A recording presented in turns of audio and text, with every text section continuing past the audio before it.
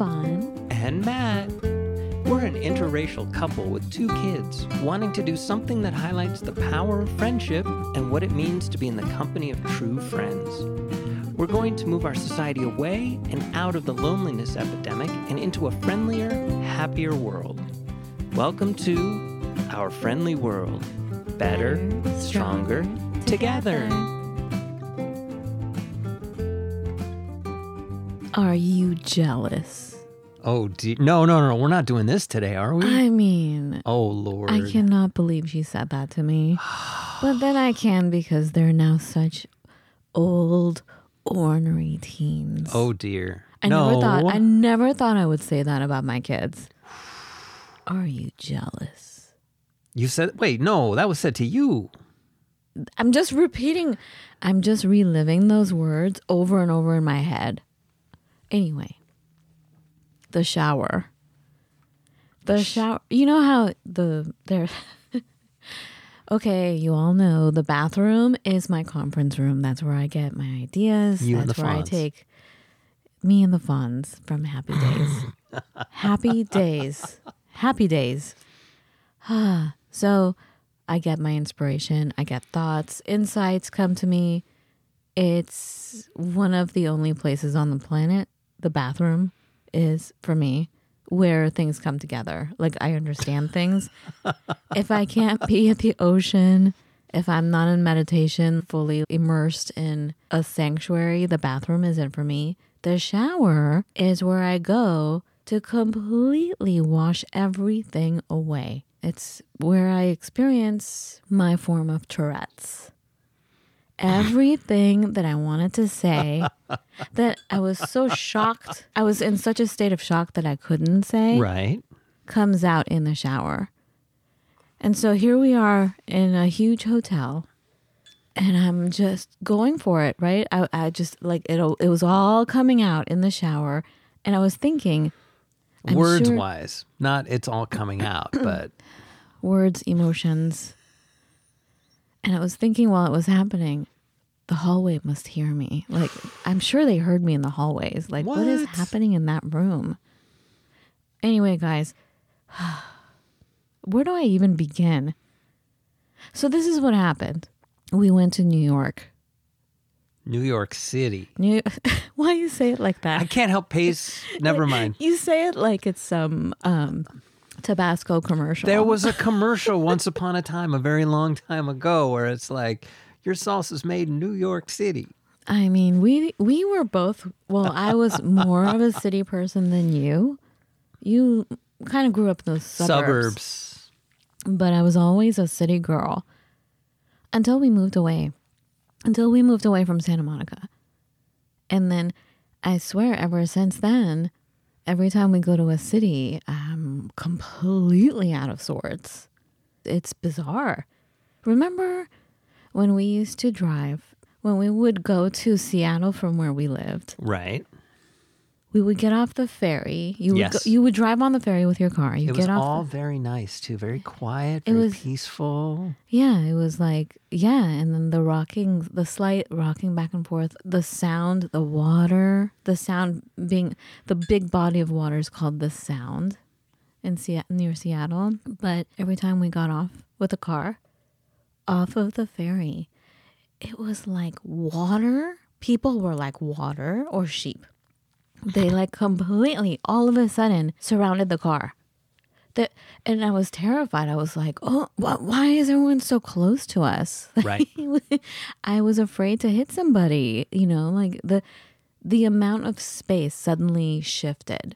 The kind of space that you're used to. Being around other human beings, you have your space. Mm-hmm. And when you go to a certain culture, i.e. Seattle in this case, or New York, all of a sudden you're just surrounded and so close, and it's beautiful at the same time, but a little bit disconcerting because it happens so fast. Anyway, and while we were walking in New York, I was thinking, because I'm the shortest person, so when I'm walking with people, like a normal walk for me has to be a jog. I'm jogging along with you guys. And now our kids are way taller than I am. And so everywhere we went, it was like I was jogging. And I'm like, must we walk so fast? What is happening? I thought this was supposed to be a vacation, right? Can we just walk and look at things? No. Everything was so fast. Well, New York is fast. Well, that's what I'm saying. That's what I'm trying to get to. It's kind of like, it reminds me of how birds fly together. And then if you look at them, all of a sudden they all fly in one direction. And in unison, they completely shift and go in this other direction together. It's like they work as one mind. They work in unison. It's in harmony. And as much as we say, it's so chaotic being in a city, and it's actually well orchestrated, which leads me to MoMA. Dun, dun, dun. Well orchestrated, perhaps, but I gotta tell you, this episode is not going to be filled with love, you guys. Because I just have to vent. I have to vent. We went to MoMA, 3 times during our stay? 3 or 4 times? 3 times at least. 3 times. We went definitely 3 times. We were super close to it. Everything about it felt hateful. Everything about it was unwelcoming. Everything about it was cold, as in emotion-wise, inhospitable. Except it started neutral-ish. No, it didn't. You don't? For you. Okay, so here's the difference between us. Oh, dear. Matt walks through a place and he's like, it's all love and light. It's not all love and light, but still. I walk through a place and I'm constantly stopped and wanting to get frisked or wanting my bags checked or, excuse me, you're not allowed here. Meanwhile, you've gone your merry way. We're together. But I'm always checked and stopped and told to go away.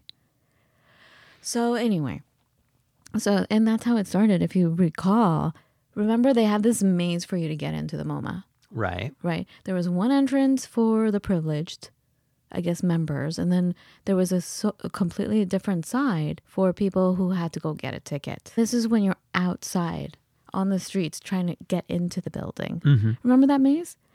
And you had to walk a certain speed. Like these women from another country, obviously they got separated and they were trying to communicate to each other like, hey, I'm going in. Hey, do you have the money? Or like it was something about a purse. And of course they were speaking Spanish. So the guard was like, move, you can't stand there. And it's not like they were loitering. Anyway, so that's the first thing I noticed, right? And so whatever, it was like, move. Mush, I swear. They didn't say mush, but it was like, it was just ugly. Like, move. Okay. So many things happened. And now I have enough time to like be a little bit more calm about it because I was so upset.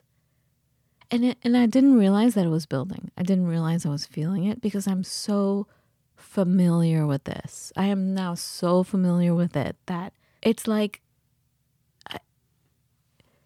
it's hard for me to say, whoa, it's happening again. And I acknowledge it right away. Mm-hmm. It's just this feeling like I said, I remember it in the shower when we're away from the situation. And then I get mad, I'm in the shower, and then I have Tourette's. All the words that I wish I could have said come out loud in the shower. Yes. So how do I even begin? Okay.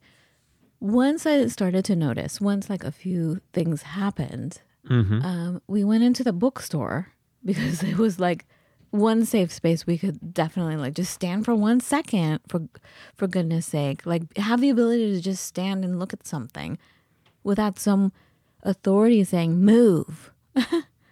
So we're standing there in the corner and I'm like, I turned to the kids. I'm like, kids, I just remembered something about myself that you have never experienced. So I feel like I have to tell you now what is happening. When I'm at a museum, not all museums and not all galleries, but most things in the art world, I experience rage. So if you feel anything from me, this is what's happening. It's not you. This is what happens to me when I'm in this environment. And that's when our oldest goes jealous, As in, like, are you jealous because your work is not up here? Now, mind you, I'm the kind of person that thinks about everything and everything is my fault in my head. So I always check myself.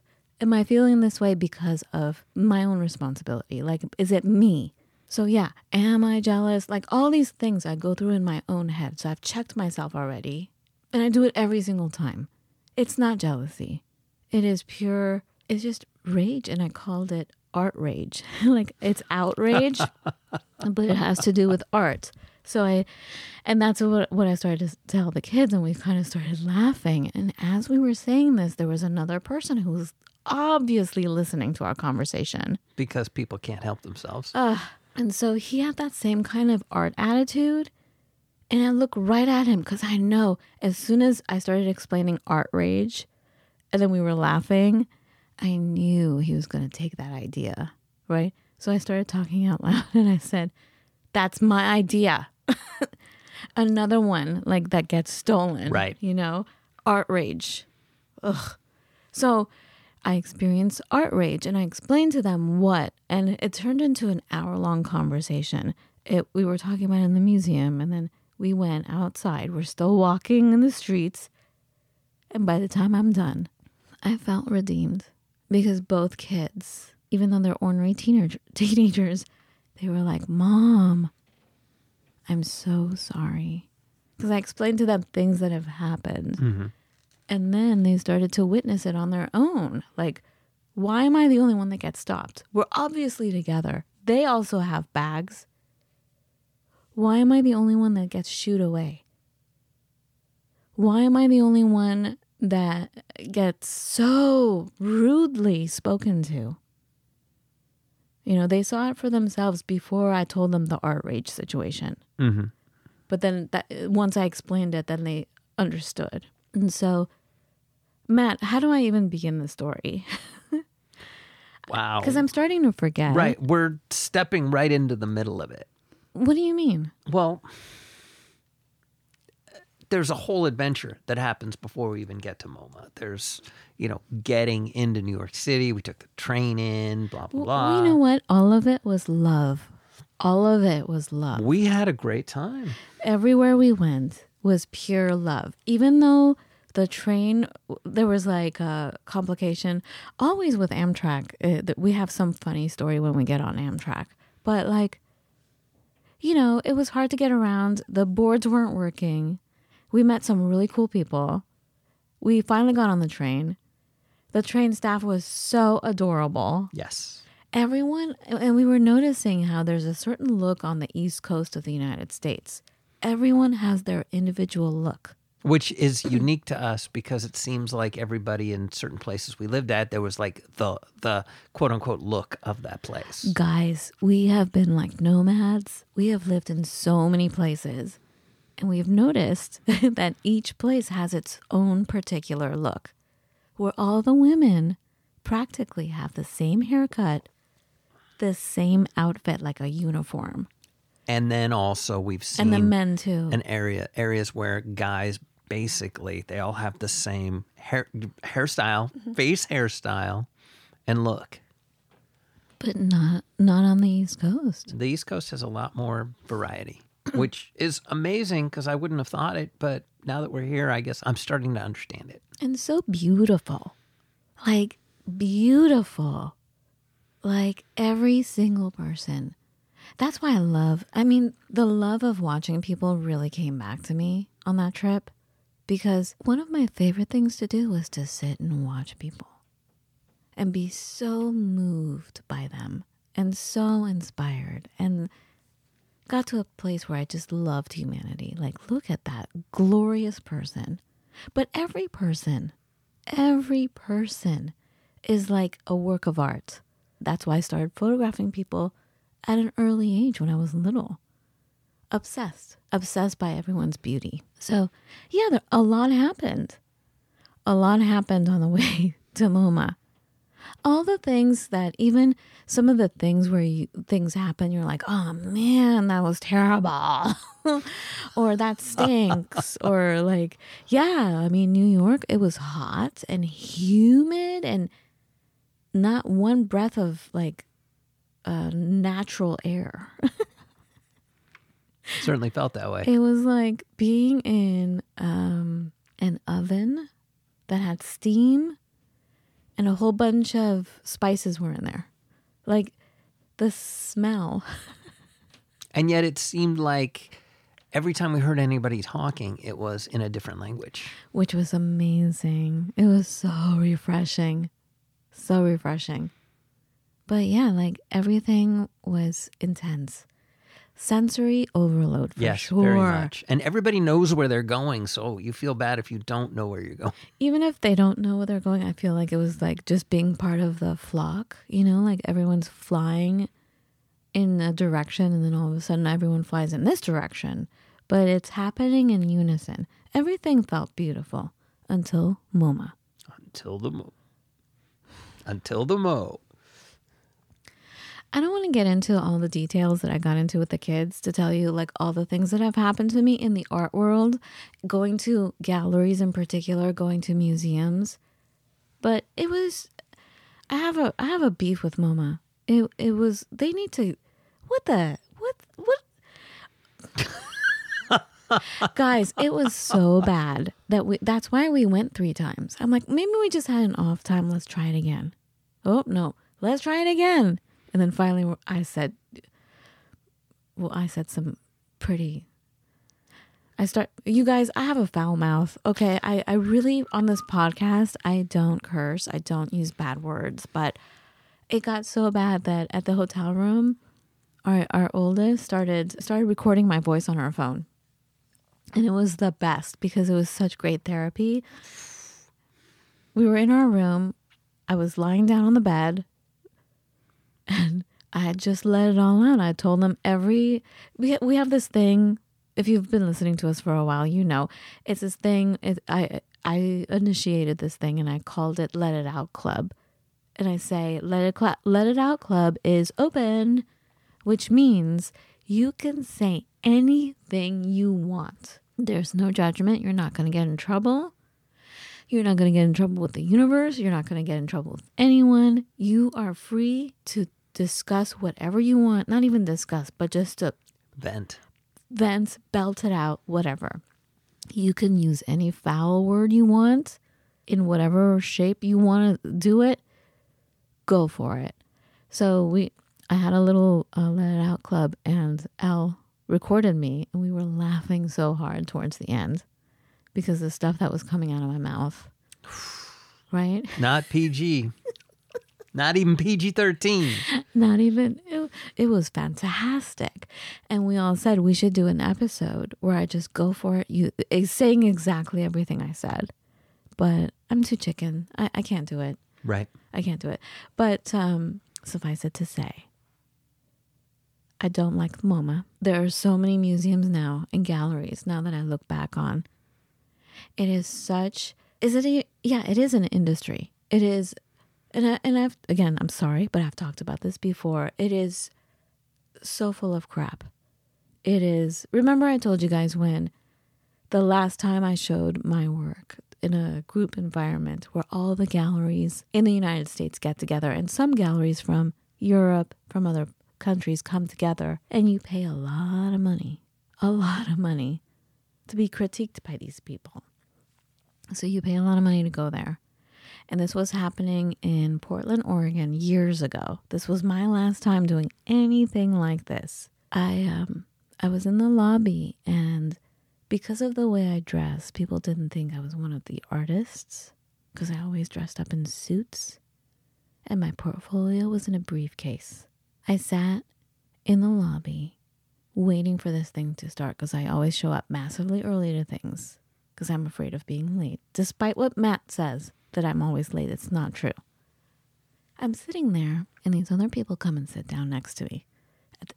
These huge couches and there's a coffee table. Right. Totally ignore me. I'm sitting right there. They don't know me. And they start talking and I'm like, oh, these are the gallery owners. These are the bigwigs. And I'm just sitting there listening.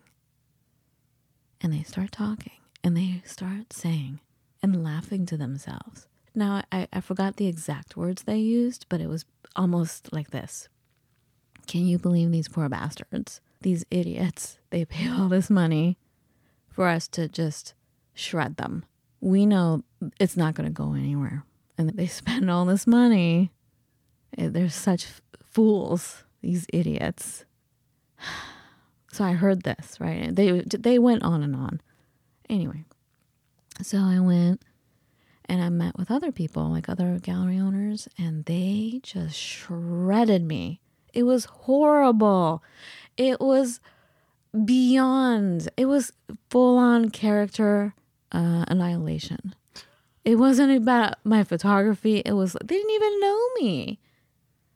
It was so bad that I ended up going. It was, by this time, it was 10:30 in the morning. I was at the bar with a scotch. I don't drink. I'm surprised you even knew to order scotch. Hello, my background, please. I'm Persian. Parties, hard alcohol. I began drinking when I was like, I don't know, 7, 8 years old. But I don't drink, guys. Like I can barely have a cup of coffee. I can't handle caffeine, let alone like straight up alcohol like that. Anyway, I was at the bar drinking one drink, but like one sip like knocks me out pretty much, and crying. And I had people come up to me, like this one guy, I guess, overheard what happened. And he's like, please don't listen to them. They don't know what they're talking about. Please don't listen to them. I'm so sorry. I didn't know him, but he was another fellow artist, photographer. I didn't think anything of it, right? So anyway, so many things had happened, and they were so rude, so mean. Everything, like, again, that I felt at the MoMA, right? It all came coming back. All the experiences I've had, like this was one of them. This was the last straw. I left the building. I left the hotel after I had my drink, and I'm walking the streets just to walk it off. I'm still upset. And I get hounded by another gallery owner. Like, how does she even know me? She's like, hey, can you stop 1 second? I heard what happened. I'm like, how did she hear what happened? Right. It's supposed to be, it was a one-on-one thing. Yeah, you're in a room with a whole bunch of tables and everyone. It's crowded. Like speed dating. It's kind of like speed dating, but like, yeah. So you're just having a one-on-one conversation while you're showing your work to one gallery owner, and then you go to the next table and the next table. And so I guess they all started gossiping. I don't know. I guess people, you know this story, Matt. You know it well. Anyway, so she's trying to chase me down, and she's like, oh, I heard what happened. And I thought, okay, maybe a nice person is going to say, kind of like what that other artist told me, don't listen to them. Nope. She wasn't saying that. She's like, I think it would be better if you mounted your prints. First of all, I had museum quality prints done by one of the most famous printers in the photography industry, who loves my work, who basically, what do you call it, Matt? Like, he totally sponsored me. He printed my entire series of my book. He did it for free because he loved my work. And he works with famous photographers. He's like, I believe in you, Fawn. This is amazing. They were his prints, like a sought-after printer, a master printer. And I presented my work with gloves and, like, you know, museum. I didn't, if I had matted everything, first of all, the cost of it alone is crazy, but also it makes it very heavy, and you can't show your work like that. It makes things bigger and heavier. Anyway, so she was trying to sell me her matting service from her gallery. I'm like, are you kidding me? And, you know, I just walked away. I'm thinking, these people are terrible. Leeches. That's when I decided I'm not even going back. I went to my hotel. I was crying and turned on the TV. The TV is my friend, guys. I love the TV. Don't judge. And what comes on? But one of those natural videos, those nature videos. And it was, you guys, I'm not even joking. It was a deer, a fawn, a deer. A fully grown one, not a fawn. But, you know, I'm fawn. I completely resonate with the deer. It's not just my name. But I'm seeing this deer And I'm looking at raw footage a wife took of her husband who was a hunter, a deer hunter. He had the rifle, the whole camouflage outfit. And this guy was trying to kill this deer, and the deer was not having it. The deer chased this guy up a tree. Meanwhile, totally like hitting him, like with his the deer with the antlers. Charging him and like boinking him in the sides and basically like punching him, right? With his hooves. With the hooves. To the hooves. Yes. And also his head, right? And so the guy was totally getting beaten up by this deer. And I'm standing there still like, still crying. And I'm watching this kind of like wanting to laugh at the same time. Not that that's funny, but it was just that the deer and the timing of it, of me seeing this, you know, someone who's always like trying to mess me up, but the deer fighting back. I needed to see the deer fighting back. Anyway, and when the deer was done, he was not done. He turned around. Meanwhile, he's very close to the hunter's head because, you know, he's barely hanging on this tree. And like right by his head, he defecates, turns around and looks at him, and then turns around and walks away. I'm like, that's right. Don't mess with me. Oh, dear. You know. Anyway, so that was it. And so after that, I met some amazing people from that conference, other photographers. And one of them lived near us in Port Townsend, remember? And I told him what happened. And so I just said, look, this is exactly what these gallery owners said. And so I've just been telling people, look, it's like a business and it's not for your benefit. They don't even know how to run a proper business. This whole art world, it just seems like such a scam to me. And it's not good business for an artist. They're like middlemen. And that's when my career got better because I said nuts to this. I'm a business person. There's a reason why I wore suits every time. I'm going to treat it like business. I am here not for the sake of my work, but I'm here to help other people. That's when I started photographing for major architects and major landscape architects, business people that needed my services, that needed my artistry to help their artistry. Right. And it totally became clear, whatever we do in life, it is to help one another. I'm not here to be a photographer. I'm here to help make you shine, to have people see you properly. And no matter what you're doing, if you're a dentist, you're there to help this person feel better. You're a baker, you're here to nourish this person. It's not about your baking. It's about helping one another. It's about human connection. It's about love. It's about supporting one another. It's about community. So, I was done with the art world. And because now we have kids and we're in New York City, of course we're going to go to the MoMA. I'm glad we did, but I'm also glad that I told the kids and the kids saw what they saw. They had fun going to the exhibit because they had never been before and they were totally on their own for the first time. I know, that was very uncomfortable. Like we just let them go and we waited for them and we let them just be on their own and explore on their own. It was fantastic. The MoMA is not fantastic. The MoMA is unfriendly.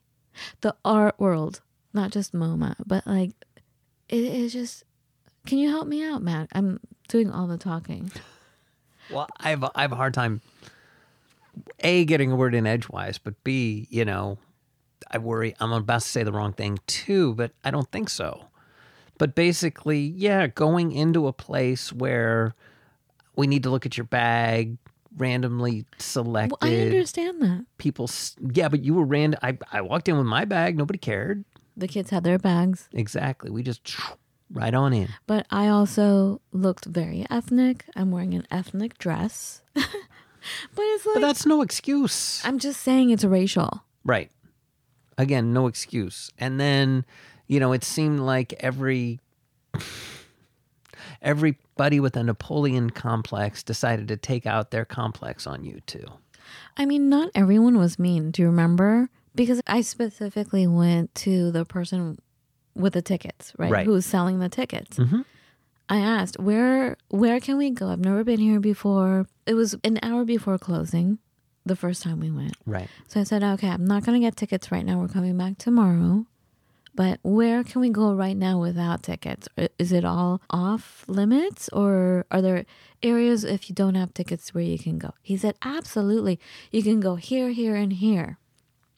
So we went specifically to those areas where the ticket guy told us to go. Right.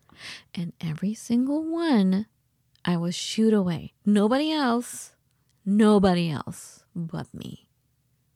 And in one case, remember, there was this one area and I could feel one of those security people. It was like a video game. I don't really play video games, but you know how the character is like vibrating, like he's ready to he's just going back and forth, about to pounce. Mm-hmm. It was like that. And I could feel him before I even saw him.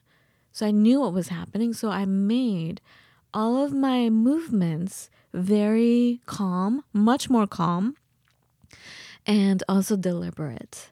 And even the words I was choosing to say were deliberate. Right. And once we got closer to this place, I was saying to you guys, but I was really talking to the security guard because I knew he wanted to pounce on me. I was telling you guys, I think this is the area where they're showing films. We're not going in. I just want to see what the room looks like, you guys. So let's just kind of go in the doorway and look at what this room looks like. I know he heard me.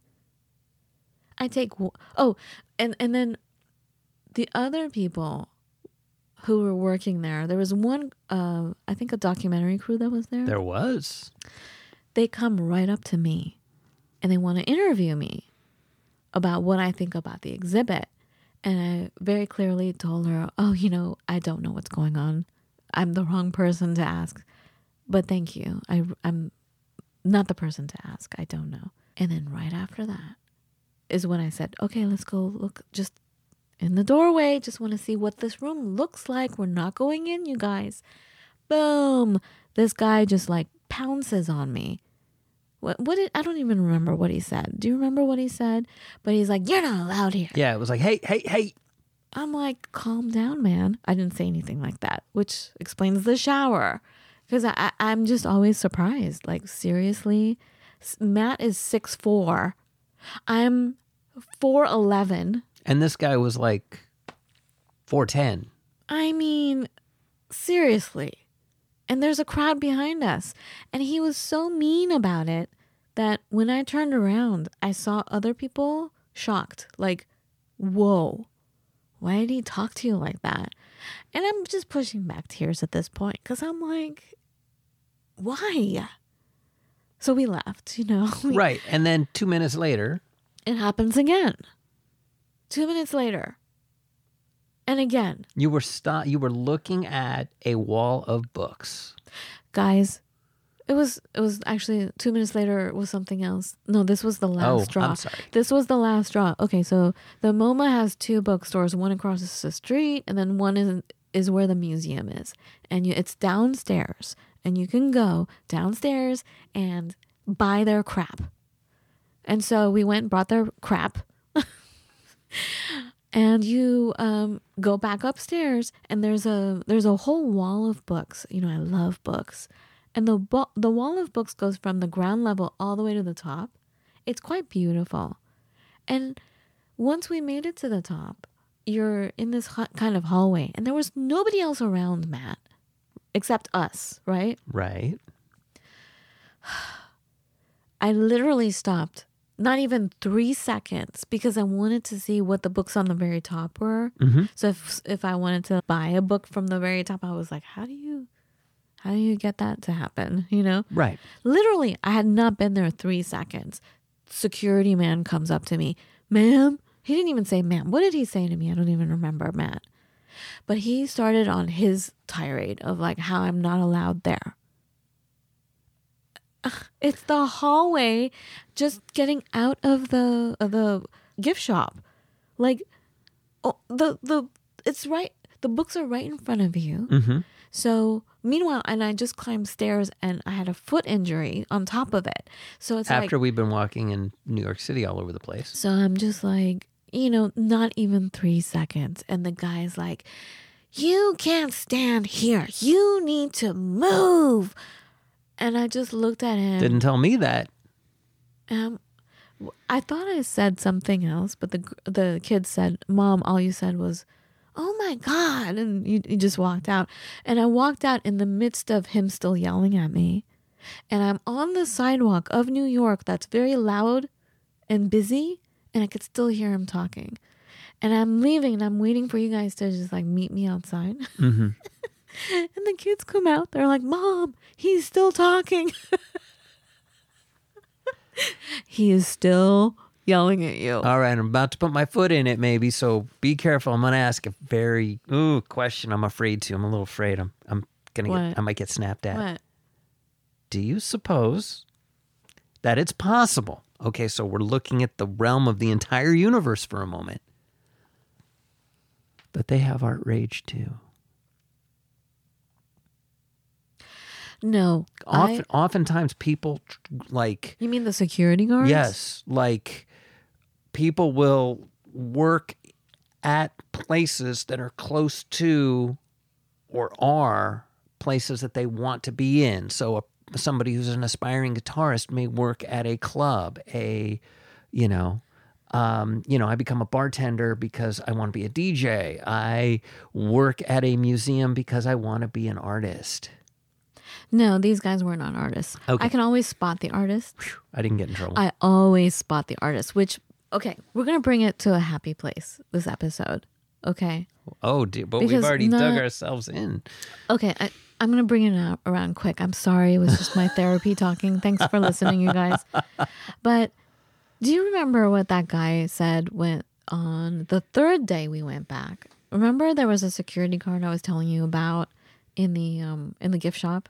Yes. Who was following me? Hi, how are you? Fine, good? Oh my gosh. So you guys, I'm at the gift store. Now I'm by myself.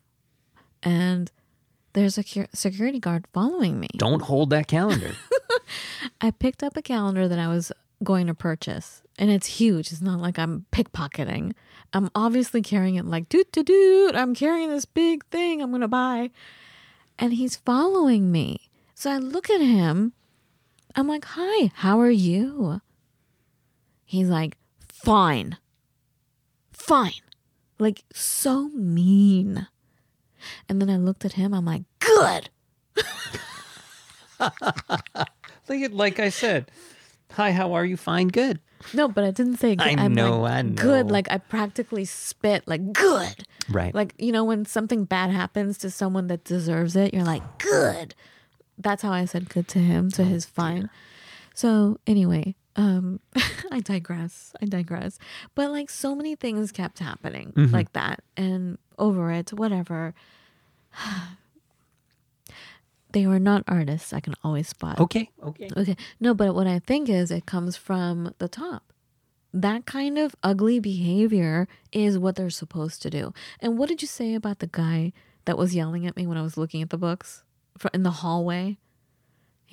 When I left while he was still talking, you said, honey, that guy was like a Milton from yes. Office Space.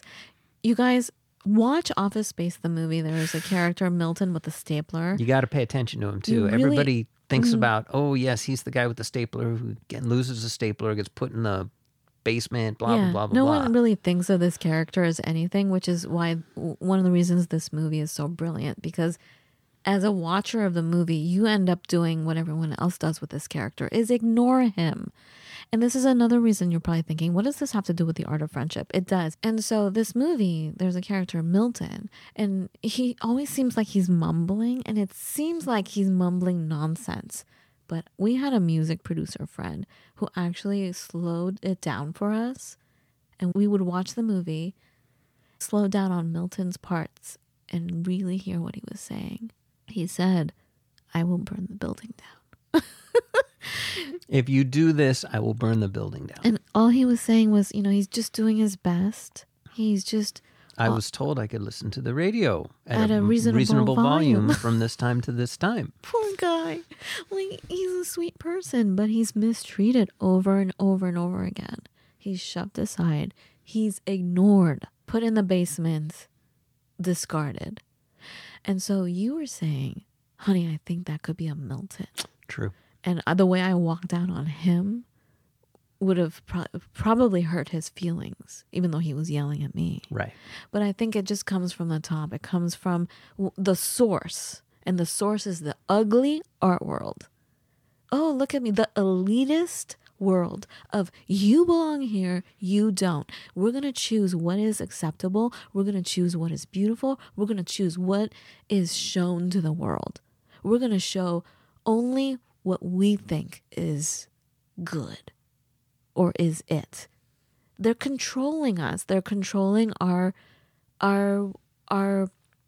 love, our expressions, our ability to see one another. And that's where my art rage comes from, is that elitist BS, ugly behavior, old thinking, old decrepit nonsense. I'm really trying hard not to use bad words. I can tell. So, no, they're just doing the job, and perhaps they're just being treated, they are treated like nothing's also, like robots, not human. It's another thing that happens, I've noticed, when you have a country and I'm just going to say it, but if you're not white, you're mistreated, right? A certain way. Right. And then why is it that this culture, who's also non-white, is now using the same terminology that the racist people use about this other group who's not white? Does that make sense? Mm-hmm. Why is the Asian community mistreating the black community? For instance. Right? Maybe not so, but yes. Just as a total example, I'm just throwing something out there. But why is that? Why is that when they are also being mistreated? Why is it in a school a bully picks on this one kid, and then all the other kids who are also being bullied will also bully the kid that's being bullied right now? Right. Why? It's because you just want to fit in. Right. A camouflage. I just don't want to be seen. I just don't want to be noticed. I just want to stay under the radar of this negative influence. You want to act like the elite, to say, "Hey, I'm one of you. I'm not brown. I'm not an immigrant. I'm not, whatever it is that's not acceptable." Am I clear, Matt? Am I being clear? Because I talk about this all the time. You're being clear to me. I hope I'm being clear to whoever's listening. But why do they do that? I just feel like it's the same thing. If I'm in that situation, I don't want to be picked on. So easier to pick on someone else, sadly. Meanwhile, I'm the one that says, whoa, stop the picking. Then right. I'll pick on the bully then. I'll pick on you. Right. Like, stop it. And this is what I'm trying to do right now with MOMA. MOMA is just one example of this bad behavior. Get out of here. Get out of here. Anyway, so the kids I explained to them ARTRAGE. The ARTRAGE of it all. Right. Anyway, so a few days later, we go to Massachusetts. Amherst, Massachusetts, guys. Oh my goodness. We walk into a museum. Now listen to this. The opposite of MOMA.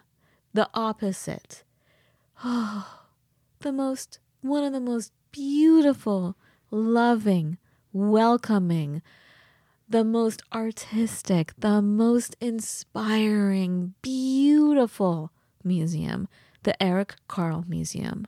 And dare I say it was nicer than MoMA? I like nicer as in more plush, more fancy. Oh, it was so much better. So beautiful. Everything from the landscaping, the surrounding neighborhood, the architecture. Everything was so thoughtful.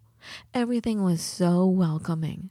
They even had free coffee, offering us nourishment. Everyone who worked there was an artist. Yes. Everyone was so open and wanting to share and wanting to have you experience beauty and understanding. And there was such a sense of community. I cried the whole time we were there. Not the way I cried in the shower after the MoMA, but while we were there, I was just crying just because it felt like when someone is mean to you and then someone's nice to you, you cry. I cried the whole time we were at Eric Carle, the Eric Carle Museum. It was, and then the staff started talking to us.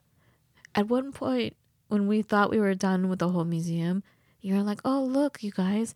We went down this hallway and there was an office and authorized personnel only, but there was a big picture window and a research library. Right. I was like, oh? Even that felt open. There was a massive window and it was beautiful. So we were literally window shopping. Not window shopping, but window watching. So we were like, the four of us were standing there kind of like tilted heads like, oh. And right away, someone comes out and I'm like, uh-oh. Ruh-roh. But what he said was, hi, I have some time and usually it's by appointment, but I see you looking. Would you like to come in and see our private books, how we research? I was like, and then I cried even harder. Of course. I had to turn around while he was talking, take out my hanky and like really like, it was just like, I was just a mess, like sobbing. And then he even asked, why are you okay? Like he asked how I was. Right. And I explained to him why I was crying. And then we had like an hour conversation with this man. Something like, yeah. Who is in charge of. That rambled from topic to topic too. Ramble's not we had the best conversation. Right. Well, to me, that's a ramble. It's like you're just going where you're taken.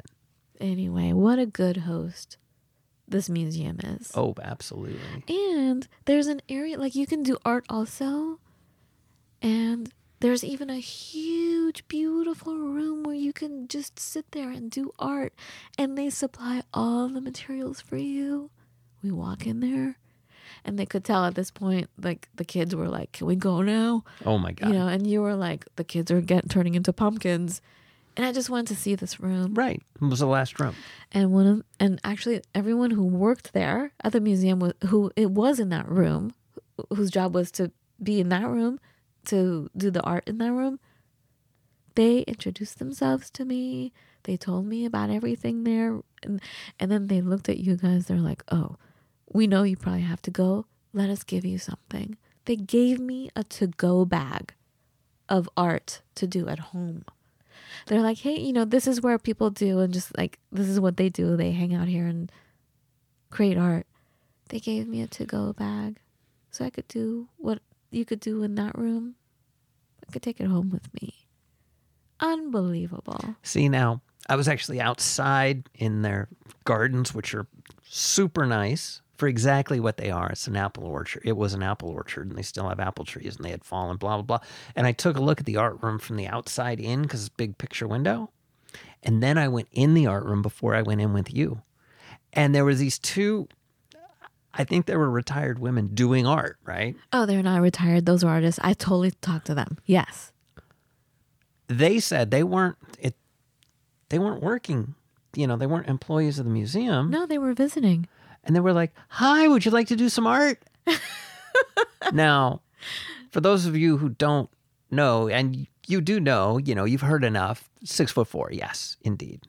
You look menacing. But I've also got, you know, hair halfway down my back, and I'm sporting a mustache and goatee. Scruffy. I'm always wearing a baseball cap for a football team. You look like a gangster. You look like a motorcycle gangster. Don't necessarily look like the nicest person. Which is why don't the security guards go after you? Well, they know better. But anyways, like they were just like, hi, you want to do sport? Like I was 8 years old. Right. And the trick is half the time I feel like I'm 8 years old because I'm, you know, this is how I look. Yes, but this is not my internal picture of myself. So it's a weird world. Right. And here's the thing. This is bringing it back to the art of friendship. institutions, businesses, people, we're all animals, like everything. Everything touches everything around it and creates a ripple effect, creates a whole world. So I really had to fight when we got out of the MOMA to return back to love. I had to fight for it. I had to work all my muscles to get back to the state of love. Because when we left the MOMA, then all the people that we were seeing before that had their quirks was still about love. But when we left the MOMA, it was a fight. Like, remember, we left the MOMA. We're like half a block away from the MOMA. We go to our hotel, and it's very crowded. The lobby's crowded. When you get into an elevator, it's packed with people. We get into an elevator, and this woman comes in with her son, who's in his 40s. She's probably in her 60s or 70s. And she's like, press 4. We don't touch buttons. And, normally I would have thought, that's a cartoon. That's funny, right? But I was like, I had to hold it together to not be mean to this woman. Like, who are you to order us around to touch something for you because you couldn't be bothered to touch? Like, we're dirty, so we can get dirty touching a button that you think is dirty? And the way she spoke to our kid, who very graciously pushed the button for her, like, I had to fight myself to be a human being that is just holding it together when I'm about to explode. I'm about to just rip her a new one. But do you know what I'm saying? Yes. Look at what this institution does. And it's doing it on some level to everybody. What good are you in society? You're awful. Whereas the Eric Carle Museum, let's just look at it like a person as well. When we left, everything was funny and beautiful and a work of art. When we were driving around, the sense of art and love that we felt in that space continued on and on and on everywhere we went. Can you explain that? Do you understand what I'm saying? Like, when we were watching the construction workers, we were driving. Mm-hmm. We're like, look at that. It looked like a merry-go-round. Like, they were like jackhammering the... It was like we just carried a little pocket of the museum with us. A huge pocket. The world. We carried that world with us. And then as soon as, like, if you go looking for heaven or hell, you will find it. We were looking for heaven. So we found it. We were part of heaven. We weren't even looking for it. It was like we embodied that. So I just want to put a call out there. For God's sake, please recognize the MOMAs. They may be big and flashy and popular, but how are they really creating our society? And let's look at the people, the institutions, the things like the Eric Carle Museum as an example. Let's look at that and see, wow, see, that's a good example. That's a friend. That is love. That is inspiration. It's funny because I was kind of trying to explain to him my ARTRAGE, the guy at the Eric Carle Museum, mm-hmm. one of the bigwigs, actually. And he said, well, Fawn, are there any museums that you like? I'm like, here? He goes, no, but like, do you feel this ARTRAGE with all galleries and museums? And I didn't skip a beat. And I said, he's like, are there some that you like? And I didn't skip a beat. I told him exactly. I'm like, yeah, the Getty. Like, there are places that offer that are huge. For me, it was the Getty. Right. And other places. But yeah, but there's not that much. Anyway, so that's it for me. Sorry about the rant, guys. That was a long one, too. I hope it's okay. But I just feel like it's really important to share. Just because something is popular, or even if it's not popular, let's be really mindful about how things are touching us. And then how it touches us, and then we get dirty, and then we pass on the germs. That's why the shower is an important place for me. I had to wash it off. Right. Let it out, club. You start a Let It Out club. You say any foul thing you want. You're allowed. You need to express it from your body. Get it out of you. And then you call. Let It Out club has come to a close. Come to a close. So with that, my Let It Out club has come to a close. Thank you so much for listening. Love you. Look for the beautiful. We'll talk to you in a few days. Thank you. Be well.